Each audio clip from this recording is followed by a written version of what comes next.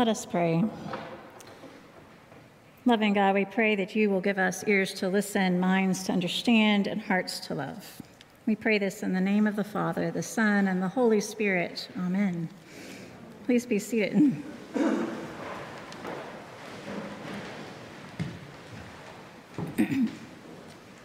still think it's cool to be able to say, please be seated, after so long of not really having many people in here to ask to be seated. So that's the novelty of having done online-only worship for a while. So welcome. So here's the scene that we find in Mark 9 today. The disciples and Jesus are walking to Capernaum, as they walked everywhere, or took a boat. I kind of imagine that Jesus is up there ahead of them on the road, and they were taking this walk right after Jesus had told them some really difficult things which they didn't understand, some things about how he was going to be killed and that he would rise again, and very puzzling to them, things that they would come to understand more clearly later. So as they're walking along the road, I imagine in this scene that Jesus is kind of walking up ahead of them, maybe getting a break from people, a few moments to collect his thoughts, center himself after saying these hard things to them and not really getting much of a response. And they're talking amongst themselves, kind of this gaggle of disciples behind Jesus on the road to Capernaum. I imagine it's kind of an animated discussion, and that maybe sometimes some of them like, oh, hushed tones, like we can't say this too loud, like we don't want Jesus to hear us. Or maybe they just had no self-awareness at all, which I suspect is probably more the case. And they're just having this conversation that later, when they get to where they're going, Jesus sits down in this house in Capernaum. He's like, so what were you guys arguing about on the way here? And what is their response? They're silent. It's like when you catch your kids doing something, or you've been caught doing something, and there's really not a good response. You can make up something, but probably it's in your best interest to just not say anything. So the reason why they were silent is they've been arguing about who among them was the greatest. And this was their response to Jesus just kind of sharing this really important, deep, heavy thing with them about how he's going to be killed and then rise again. And their response was not to kind of ask questions amongst themselves about what did Jesus mean by this. Instead, which one of us does Jesus like the best? Who has Jesus's ear? Who is Jesus listening to the most?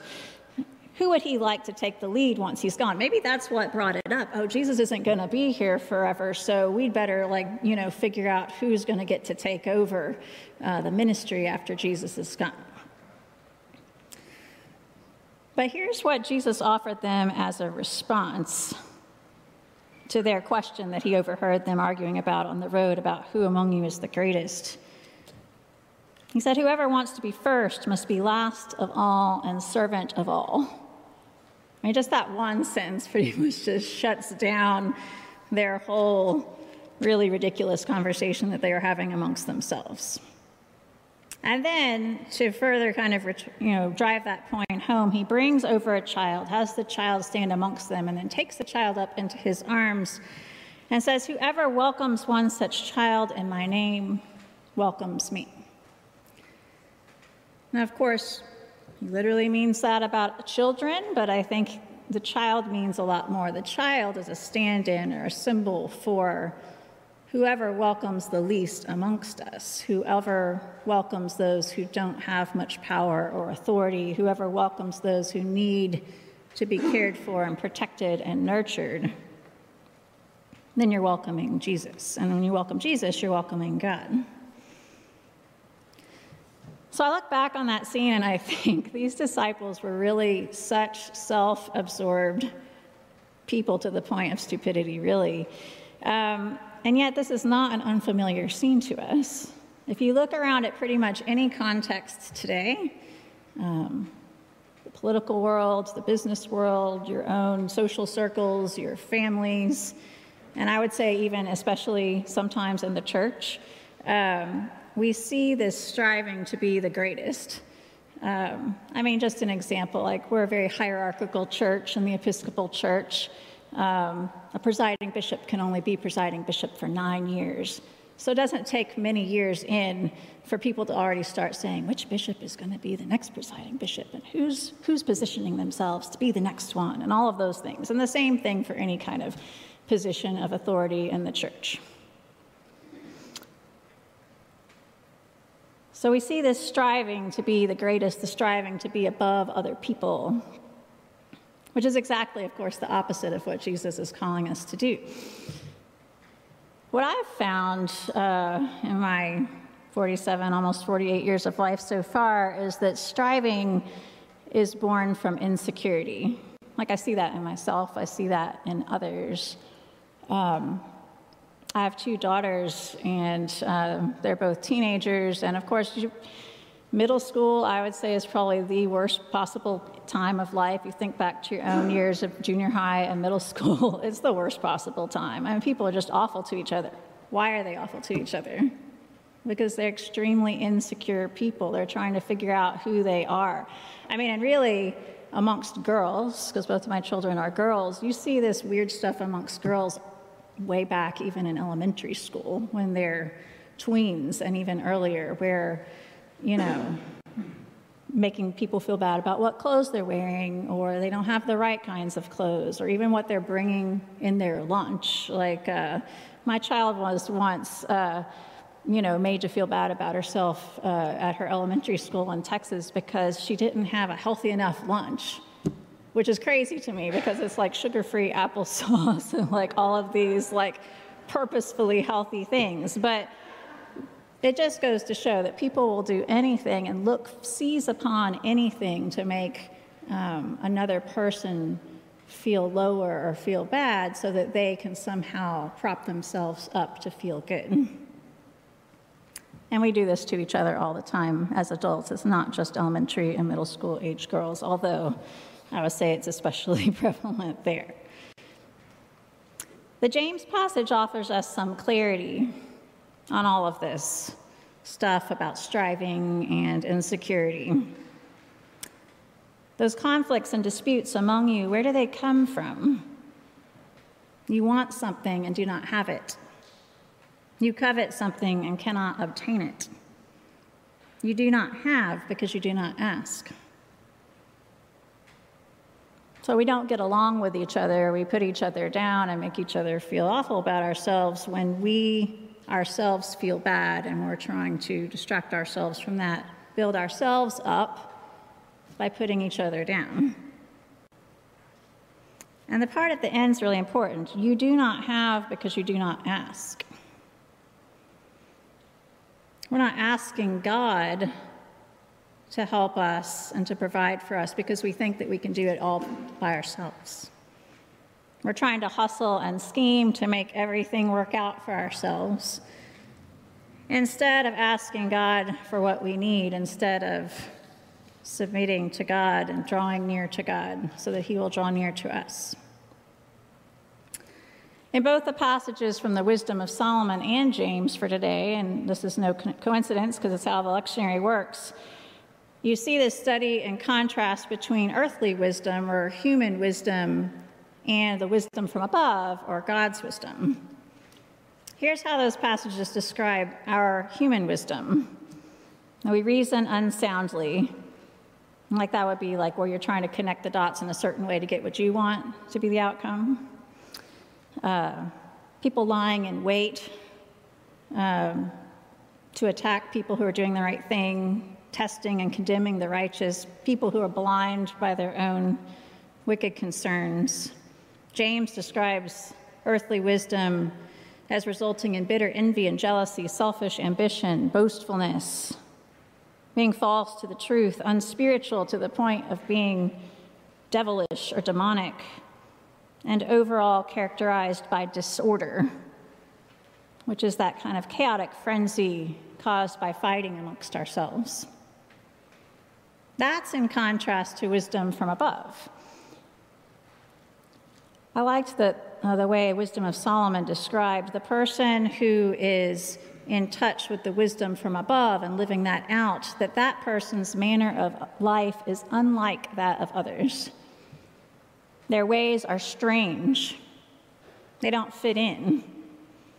They seem to be in step with the secret purposes of God. Even if they don't quite know what those secret purposes are, they seem to be in step with God. James describes wisdom as being the source of gentleness, and that gentleness then is the source of good works.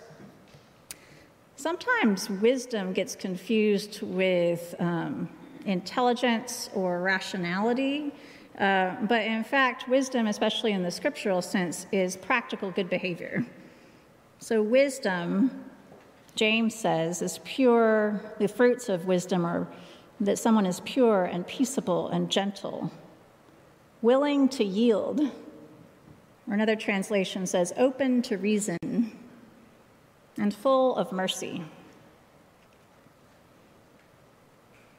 I hadn't really thought before about that connection between gentleness and wisdom, because oftentimes they're talked about as really different things. But if you think about the people in your life who you've known or that you know who come across as wise people, they're also gentle people. They're gentle with others. They have self-control in what they say and what they do, because they're always kind of thinking about and sensing how will that affect the other person. And there's gentleness in that. Gentleness, not causing harm to another person, but rather acting in such a way that gives to another person and protects another person and nurtures them and builds them up. James says, show by your good life that your works are done with gentleness, born of wisdom. In the ancient Greek context, and I would dare say in our own context just as much, gentleness or meekness, the other way the Bible talks about it, is often kind of portrayed as weakness. Jesus turned all that upside down, though, in the sense that in the way of Christ, meekness or gentleness is actually elevated to a primary virtue. It's okay to show weakness. It's okay to be gentle with others. It's okay to not always be out for the self with that kind of anxious striving that is so much a product of looking out for one's own and building oneself up in the eyes of the world. One commentary says, meekness or gentleness comes not from cowardice or passivity, but rather from trusting in God and therefore being set free from anxious self-promotion. I mean, that's huge, especially in this day of, how many likes or follows did you get on social media, and how many people shared this or that post, and how many people watched your sermon.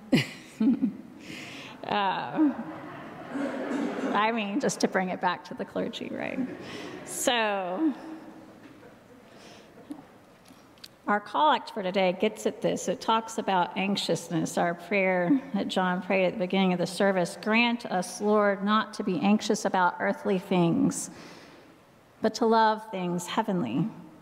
And even now, while we are placed among things that are passing away, to hold fast to those that shall endure.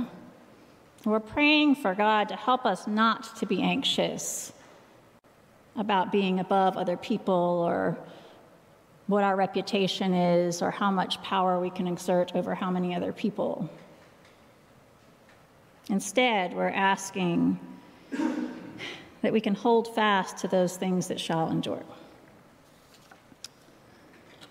So I wanted to close with something a parishioner here, maybe in this service, I'm not sure, but someone emailed me a poem. It's also a prayer this week. I thought it would resonate with me, and not only did it resonate with me, but I think it really connects with our passages for today. So I want to close by praying this prayer poem. Some of you may have heard of the poet and painter Jan Richardson, and so this is one of hers. To all that is chaotic in you, let there come silence. Let there be a calming of the clamoring, a stilling of the voices that have laid their claim on you, that have made their home in you, that go with you even to the holy places, but will not let you rest, will not let you hear your life with wholeness or feel the grace that fashioned you. Let what distracts you cease. Let what divides you cease. Let there come an end to what diminishes and demeans, and let depart all that keeps you in its cage. Let there be an opening into the quiet that lies beneath the chaos, where you find the peace you did not think possible, and see what shimmers within the storm. Amen.